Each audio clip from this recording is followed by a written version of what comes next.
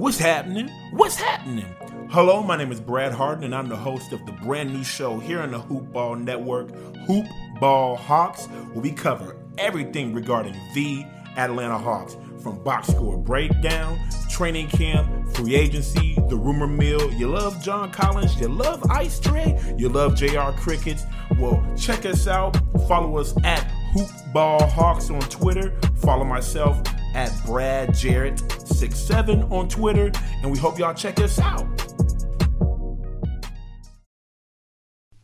The following is a Hoop Ball presentation.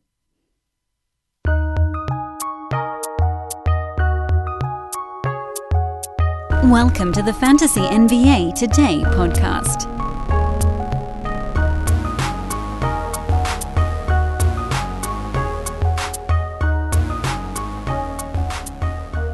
Good morning, everybody. Welcome to Fantasy NBA Today. Hold the fantasy. It is Wednesday.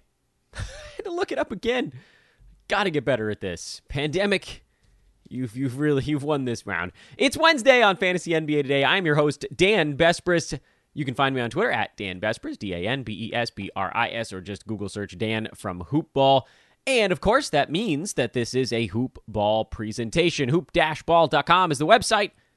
At Hoop Ball Fantasy on Twitter. At Hoop Ball Tweets if you want the umbrella Twitter handle that keeps you up to date on everything going on in the Hoop Ball universe, including incredible episodes of Today in Sports Betting. Got to give a big shout out to those guys at the start of today's episode.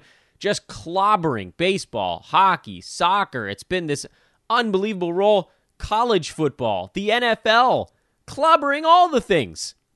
I don't follow almost any. I follow baseball. I don't bet baseball, but I follow it. I don't follow any of those other things. I'm just sitting here putting a few bucks on each of their plays. And because I'm a little bit of a wimp with it, just slowly watching the bankroll go up, which is really a lot of fun. They have these great episodes. It's been this whole week they've been doing this, just incredible guests on Today in Sports Betting. Jonathan Von Tobel, Paul Carr. They've got our good buddy Sam Pediotovich coming up on the podcast.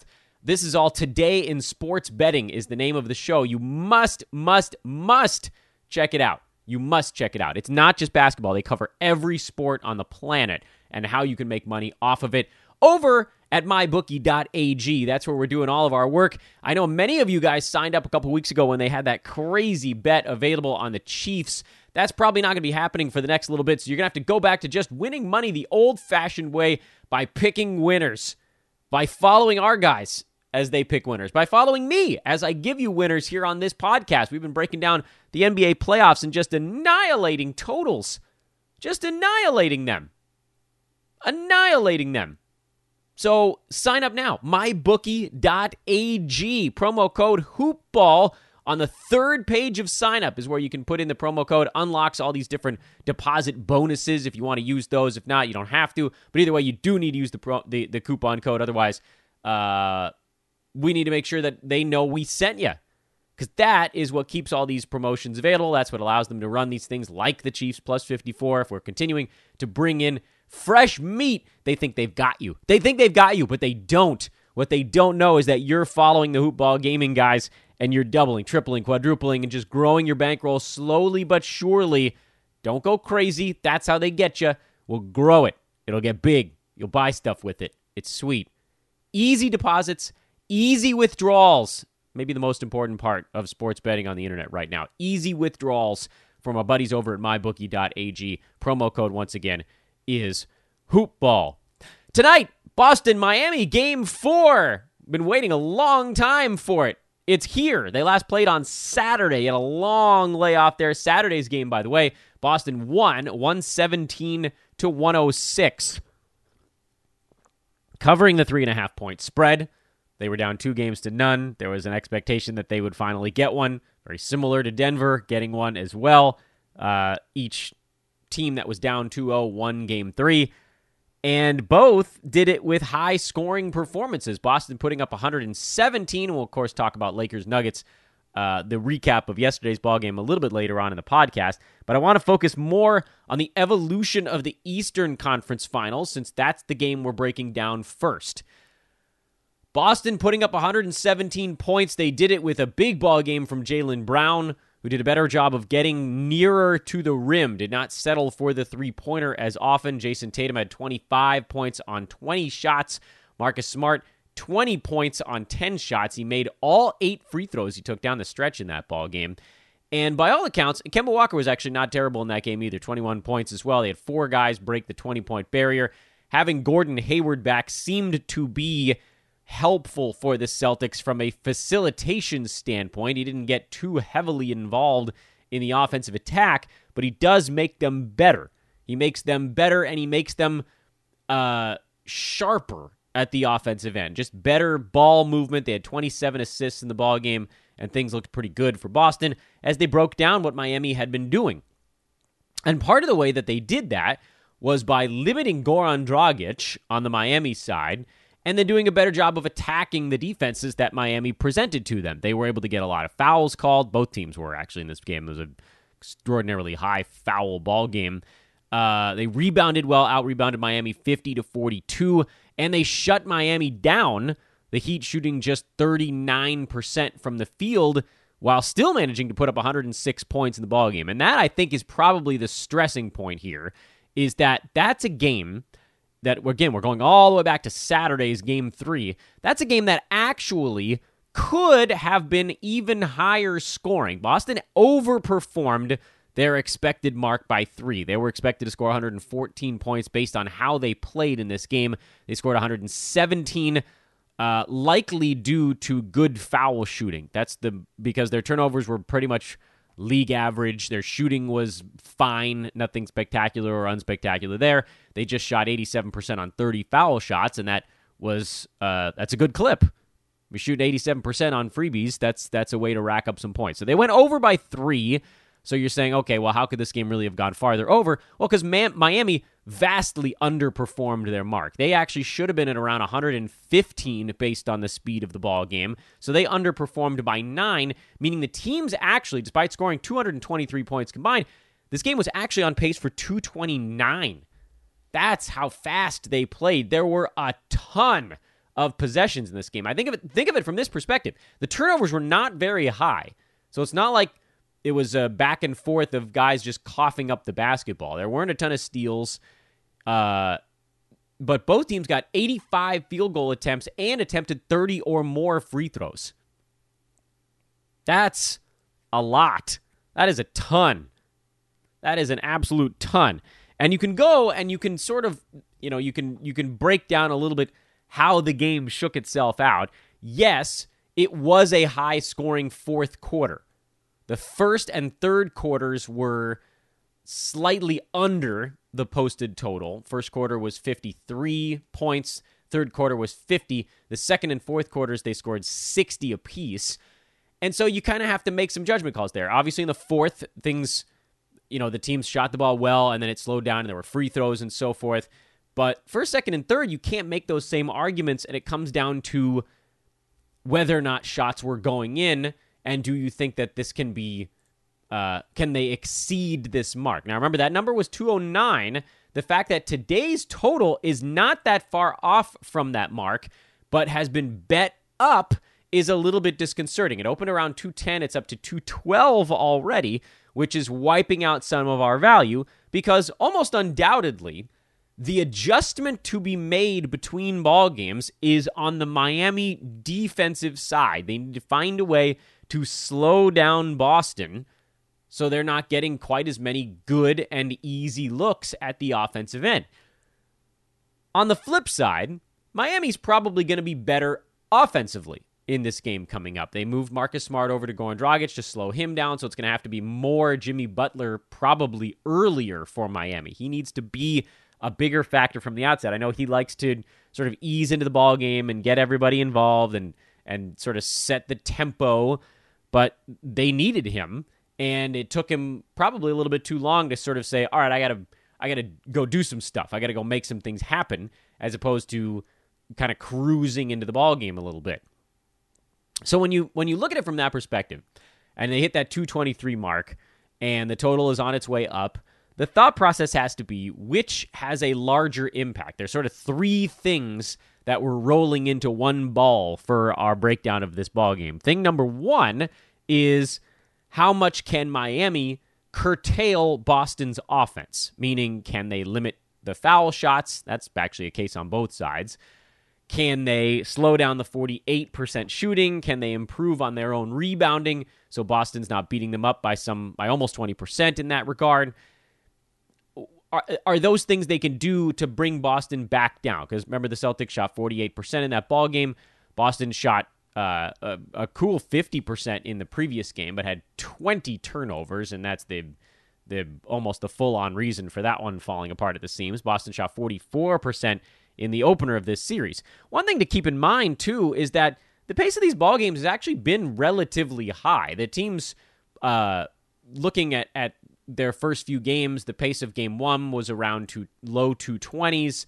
The pace of game two was seemingly a bit of an outlier here, but still not all that low. Miami pace was 106. Boston pace was 104, so that was still at 210. That was the slowest game so far. The pace of game two, which had very few foul shots, pretty good offense, and Boston a boatload of turnovers. If they don't turn the ball over as often as they do, that game probably goes over the total as well. But the total's been climbing now, and the question to answer becomes, okay, if Miami can slow down Boston a little bit, do they also ratchet up their own offense to a point that sort of counterbalances whatever they've done defensively? Can Miami, do they now score more even though they're holding Boston to less? If they hold Boston to 110, what if they get to 110 themselves? What's to stop them from scoring 4 additional points? And then the third factor is there a natural slowing of the ball game? This game was fast. There were a lot of foul shots, not a ton of turnovers. But what if the game is roughly the same speed as the last one, and they're just not getting to the free throw line? They have to actually do it with just pure, straight making buckets. Then it comes down to field goal percent, and is that now lower? Is it too much lower for Boston to atone for not being able to get 25-ish, 26 points at the free throw line? I think that as we look at this ball game, 212 on the total is still just a little bit too low. I think there's been an expectation that these teams are going to grind it out a little bit, but that hasn't really been the strategy on either side. Both teams are trying to get going before the defense gets locked in. This is a different series than the last one each of these two teams played. Remember, Miami, they wanted to slow down Milwaukee. Their goal in that series was to get it into the half court, wall off Giannis, and see what the Bucks could actually come up with. Boston, similar thing. They wanted to get back and stop Toronto's fast break. Toronto had one of the best fast-breaking teams in the NBA. The Lakers are actually up there as well. I mean, Denver's running a situation here this series that parallels what teams like Boston and Miami tried to do in their last series. But now, Boston and Miami are playing each other, and neither one of these teams came into this series with the mindset of, okay, we have to be laser-focused on stopping the fast break opportunities of the opposing team. In fact, they seem quite content at times to get up and chuck a little bit. And I don't know that a long layoff is gonna change much of that. These guys have energy. They're gonna come out. They're gonna be bouncy. How does that impact offense versus defense? You're gonna see some quick shots. We've seen it in each of the 3 games of this series so far, that there have been stretches where the teams are just firing. The pace has been generally pretty high. 210 was the lowest. The highest, almost 230. There was a 220 in there. This total, when it opened around 210, I thought, there's still some room on the over. It's closing now, with the total coming up roughly 2 points since that opening line. I think it opened at 210, or maybe it opened near there, came down, bounced up. But I don't have the exact number in front of me here. And depending where you look, you might have a different opening number because certain place sets the line, then everybody else kind of reflects off of that and how initial money's coming in. But it's on the move upward because that last game was so high scoring, and it's probably, by all accounts, more the public side. But guess what? The public still wins like 49% of the time. 48% of the time, it's not, you pick your opportunities to get on either side. You don't just follow sharp money because they've already moved the line. There's so much of this like, well, what side are the sharps on? They're on the side where they think they have line value. And if that meant, are they going to wait until this line is up at like 214 if it gets that high and then bet the other way? That's a possibility. Did they take the over early and that's why the line jumped and now we're all dealing with a clunkier line? That's a possibility as well. Still, when you look at how these games have gone between these two teams, you kind of have to look at the over until they give you a reason to go the other way. Even with the one game that went under, only did it because Boston had too many turnovers and the officials weren't blowing the whistle at all. So you can look at that element as well. Is the officiating crew, is it the same as game 2? How are they going to be calling this thing? Are there going to be free throws at all? I think it still goes over. The projected number, Vegas gives you a projected number based on the total and the spread, would be Boston 108, Miami 104. I'd be pretty surprised if Miami doesn't get more points than 104 in this ballgame. I think they clear that mark.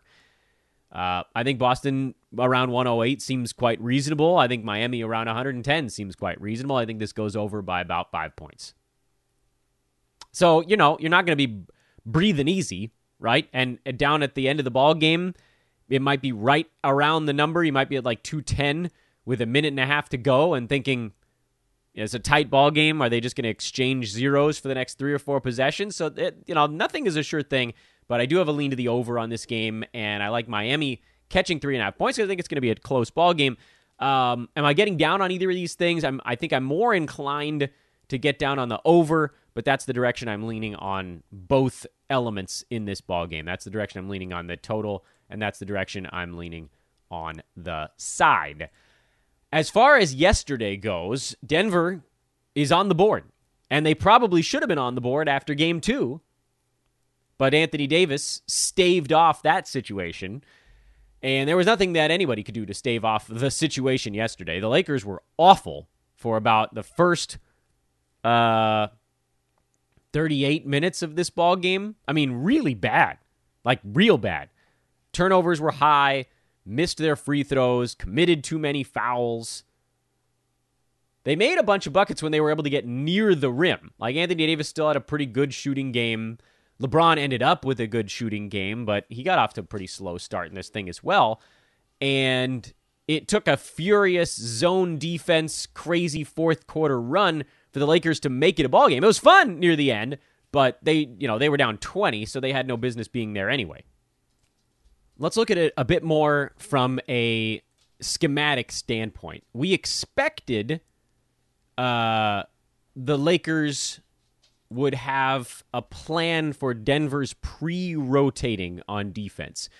And to a certain degree, they did. The Lakers actually got a fair number of good looks in this ballgame. They shot 52% for the game overall, which obviously is pretty darn good. But a lot of those makes were right around the rim. They were obviously very good at making layups because they're a big, strong team, but they sort of slipped back into what had plagued them in their loss to Portland, the very first game of the playoffs, and then less so, but also a little bit that game 1 loss to Houston. And I'm trying to find the box score of that one because I got to go way back to when the Lakers were still losing games to the Rockets. There it is, September the 4th. The Lakers lost that game 112-97, and they shot 11 for 38 on three-pointers in that game, 29%, which was acceptable but not very good, and not nearly as pronounced as that Lakers' first loss to the Blazers, which we got to go way back. Where the hell is that one? We can find it. There it is. August 18th. Lakers lost 100-93, and the Lakers shot 16% from three-point land in that ballgame. They were 5 for 32. They'd actually been pretty good from downtown in most of the games since then. Even the 29% against the Rockets was not that horrible of a performance from three-point land. They didn't defend anybody. The ballgame yesterday against the Nuggets, there were so many things the Lakers should have done better, but 6 for 26 from downtown is not going to get it done. A couple other notes. First of all, I expect the Lakers to shoot the ball better from three-point land in their next ball game because a lot of those looks were wide open. I can think of 3 Danny Green wide open three-pointers that rimmed in and out. I can think of a Caruso three-pointer that rimmed out. Late in the ball game, the Lakers were down 3 multiple times. I think they were down 3 once and 4 the other time. KCP had that wide open three-pointer to tie it. Kuzma had a wide open three-pointer to get within 1. Both of those rattle out. And so, off the top of my head, I can think of 5 completely wide open three-pointers that the Lakers missed. And obviously the Nuggets missed a few threes as well. But from a kind of make-miss standpoint, the Nuggets were far better on shots than the Lakers were on shots. That's not to say the Nuggets didn't just have better opportunities through most of the ballgame. The fact that the Lakers lost by only 8 points is a bit of a mirage in this game because late in the ballgame, the Nuggets committed 5 consecutive turnovers. They ended up losing the turnover battle, but only because of that. They'd been winning it for the entire ballgame. Lakers had 64 of their 106 points in the paint. They scored only 42 points outside the paint in yesterday's ballgame. The Nuggets, as a point of comparison, had 66 points outside the paint. They were basically a flip of one another. And I think, that tells you a lot of what you need to know about strategy going forward. The Lakers are always going to be good if they can get into the paint. Anthony Davis, LeBron James, these guys are unreal when they get around the bucket. But the three-point shooting for this team has kind of come and gone this year. It's been generally good in the playoffs because they've been generally wide open. But the Nuggets sped them up just a little bit in this ball game, and that was enough to force a few extra misses from downtown. Things that could have changed the momentum of the ball game, I think, pretty dramatically earlier in the game.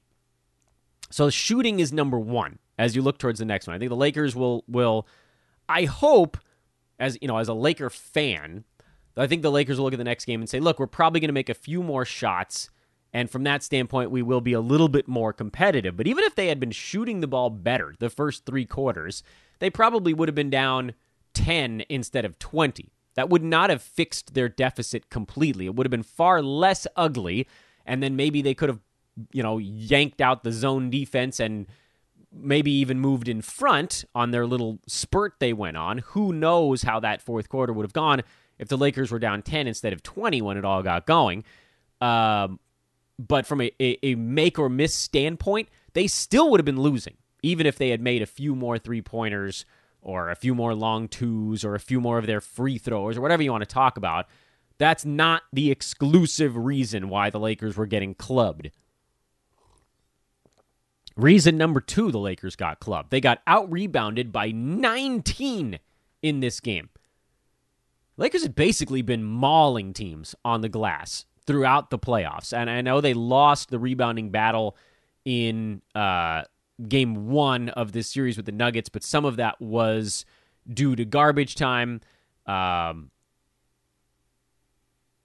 Just sort of a weird game where the Lakers made everything early, and then the Nuggets kind of closed the gap late. But after the teams had stopped playing, was all the reserves doing it. So you can throw a little bit out in that game 1. In general, in these playoffs, the Lakers have been obliterating teams on the glass. So to lose by 19 rebounds was an overwhelmingly odd number. I mean, that's big. That is really big. Turnover battle was close. Free throw battle definitely went the Nuggets' way. They attempted 7 more and shot about 18% better. 16% better at the free throw line, so that was a big win for Denver. But that doesn't explain a few key things. Like, for instance, the 44 rebounds for the Nuggets. That's absurdly high. Jamal Murray had 8, Jokic 10, Millsap 8. LeBron had 10 for the Lakers. No one else on the team had more than 4, and that was Danny Green. Offensive rebounds. Nuggets had 9. Lakers had only 4. That's just an energy stat. That's all that is. That's an energy stat. The Nuggets were in there fighting. All 5 guys on the floor were in there fighting for rebounds all the time. They would not let the Lakers get to the glass. And some of that is because for long stretches in this game, Denver didn't really have any obvious defensive breakdowns. Anthony Davis, dribbling into a long 2-pointer is not a great way to set yourself up for an offensive rebound. For one, he's the guy that's probably going to go get the offensive rebound. So if he's 20 feet away taking the jumper, that takes him out of that particular opportunity. The Nuggets did a really good job of boxing out. The Lakers needed to find a way to move bodies around and get off a rhythm shot when bodies were moving, and that's how guys can get in and snatch offensive rebounds. It's what the Nuggets were doing for most of the ballgame. Getting open looks, taking them, and then when they missed them, the Lakers were out of position to box people out, and the Nuggets could go and snatch a rebound. So effort was an issue on the Lakers side.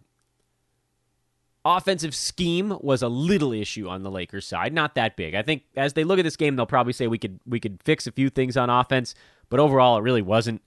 It wasn't that bad. It wasn't that horrible offensively. It wasn't good. It was somewhere in between what they had done in Game 1 and for most of Game 2, and then kind of soiling themselves late in Game 2. To me, I know Rajon Rondo ran the zone beautifully in the fourth quarter, but he's a guy that needs his minutes trimmed in this game if they're not running a gimmick defense. He played 30 minutes in that game yesterday, and he earned them late, but he was a massive liability in the first and second quarters, and even in the third. Because the Nuggets are not afraid of him. They're not paying any attention to that dude when he's out on the perimeter on offense. He did enough offensively from a penetration standpoint to make a case for those extra minutes. But, just from their normal defensive alignments, he wasn't doing his job when they were going man and they were trying to figure out how to switch things. He was out of place. He wasn't rotating fast enough. And then, he sort of salvaged his case in the fourth quarter. So, the Lakers have to figure out a better way to use Rondo in their next ball game if they're going to use Rondo. Dwight Howard started the second half, but the foul situation picked up quick. He only had 1 rebound in the game. That's another thing. The Nuggets just wanted it more. Caruso was bad in this one, which has been pretty rare for him. The Lakers were bad. LeBron was the only Laker who had himself a nice ball game, and even he had 6 turnovers that needs to be cut down. It's a bad game. And then finally, you got to give credit. You have to continue to give credit. Yeah, the Lakers, they could have done more on offense. They tried some stuff on defense for 3.5 quarters that just was weird and didn't work at all. Then they ran some gimmicky stuff that worked great. But overall, think about some of the shots the Nuggets were hitting. Jeremy Grant, runners, floaters, 3-pointers. That dude didn't miss yesterday. He was great at the free throw line. Jamal Murray hit those 2 3-pointers, the step back, the 30-footer. Jokic hit the desperation heave. Everybody on the Nuggets was hitting really tough shots. Remember how I talked about in Game 2, the Lakers were able to avoid losing the game because they hit tough shots? The Nuggets hit tough shots in this one, and that helped them build up their lead. So while the Lakers missed some, the Nuggets made some. And like I said, the effort side, I think, still would have put the Nuggets in the driver's seat in this ball game going into the fourth quarter. But I think it would have been more like an 8 to 10 point game, 6 to 10 point game, as opposed to 15 to 20. And I think the Lakers, they can get in their huddle between games and say, look, if the make miss stuff evens out, and we play just the way we did yesterday, which wasn't very good, we'll probably be down 6 to 8 points in the fourth quarter, which isn't good, but it is something. And on the Nuggets side, they can say, look, we're probably not going to hit shots at this clip every night, so we got to come up with something else. We got to make another adjustment to make sure that the Lakers don't sort of gain ground on the adjustment battle. And we'll talk more about how all that shakes out for Game 4 on tomorrow's podcast. We'll make a look towards the future because this game did move along at a pretty good clip, but the Nuggets overperformed. The Lakers actually overperformed a little bit as well. No, excuse me, I got that wrong. Lakers underperformed by a hair due to poor foul shooting and a couple too many turnovers. Despite shooting 52% from the field, they just needed to rebound better. So, simplistic view, the Lakers are going to look at the rebounding battle and say that just can't happen. So you're going to see greater intensity, I think, from everybody on the glass. There was a lot of standing around. And then from a scheme standpoint, I think you're going to see the Lakers maybe drift back a little bit more towards what they did the first two games, which was, look, if the Nuggets are going to work this hard at getting Jokic on someone in the post, then, make him a scorer again. Make him exclusively a scorer. Like the Lakers tried so hard in that game yesterday to not let the Nuggets get those switches that other guys ended up out of place. They were bringing other bodies, and the Nuggets were ready for it. Not a good game if you're a Laker fan. Very good game if you're a Nuggets fan. They played their asses off. They deserved that game. They deserved to win it by more than 8 points.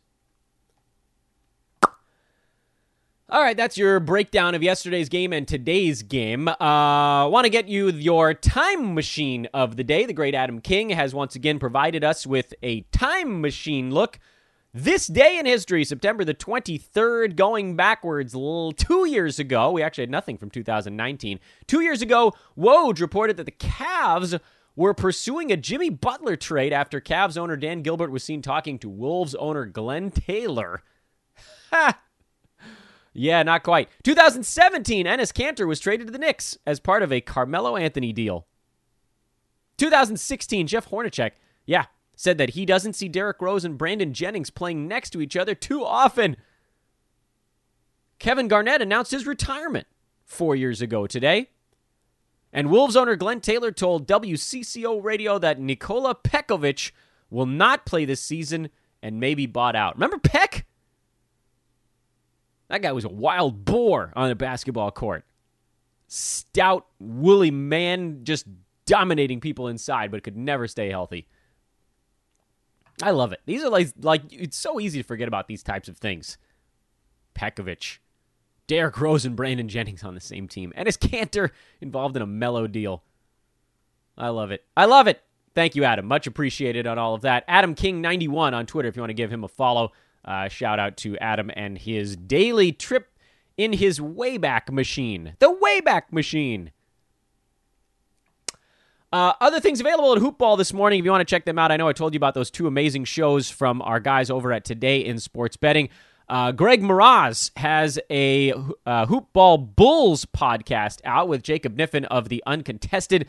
Jacob covers the Thunder. He's giving Greg a breakdown of Billy Donovan, the new head coach of the Chicago Bulls. I have no thoughts on that. I don't know that anyone has thoughts on that because it is like the ultimate in let's just get someone in here who has pedigree and isn't a dummy.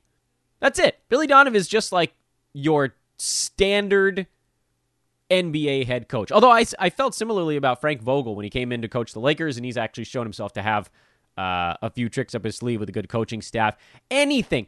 Listen, I know Charles Barkley said that the head coach of the Bulls is the third worst job in the world behind the captain of the Titanic and his personal trainer. I disagree. I actually think the head coach of the Bulls is one of the best jobs in the world right now because everyone's dream in life should be to follow one of the worst people in the world at that exact same job. Think about how low the bar is in Chicago right now.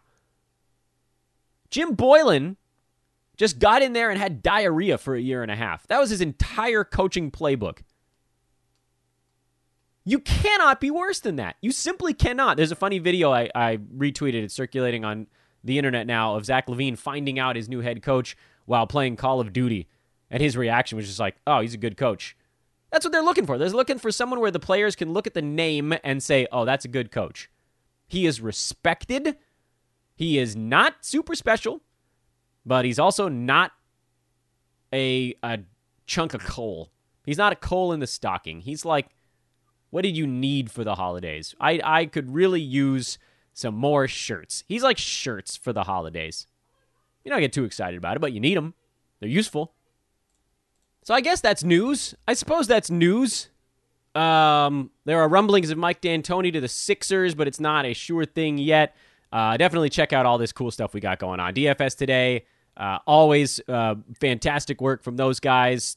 2-day breakdowns now. Today in Sports Betting, Hoopball Bulls. Hoopball Heat has a pregame show out from our guy Joe Stroh. These guys are working hard, man. Show them some love. And that's your show for us over here. Hope we got you a good breakdown today. I'm Dan Vespers. This is Fantasy NBA Today. Hold the fantasy. Enjoy. Game 4, Miami, Boston tonight. Back with you another episode on this one tomorrow morning. You know how it works. Have a great day, everybody.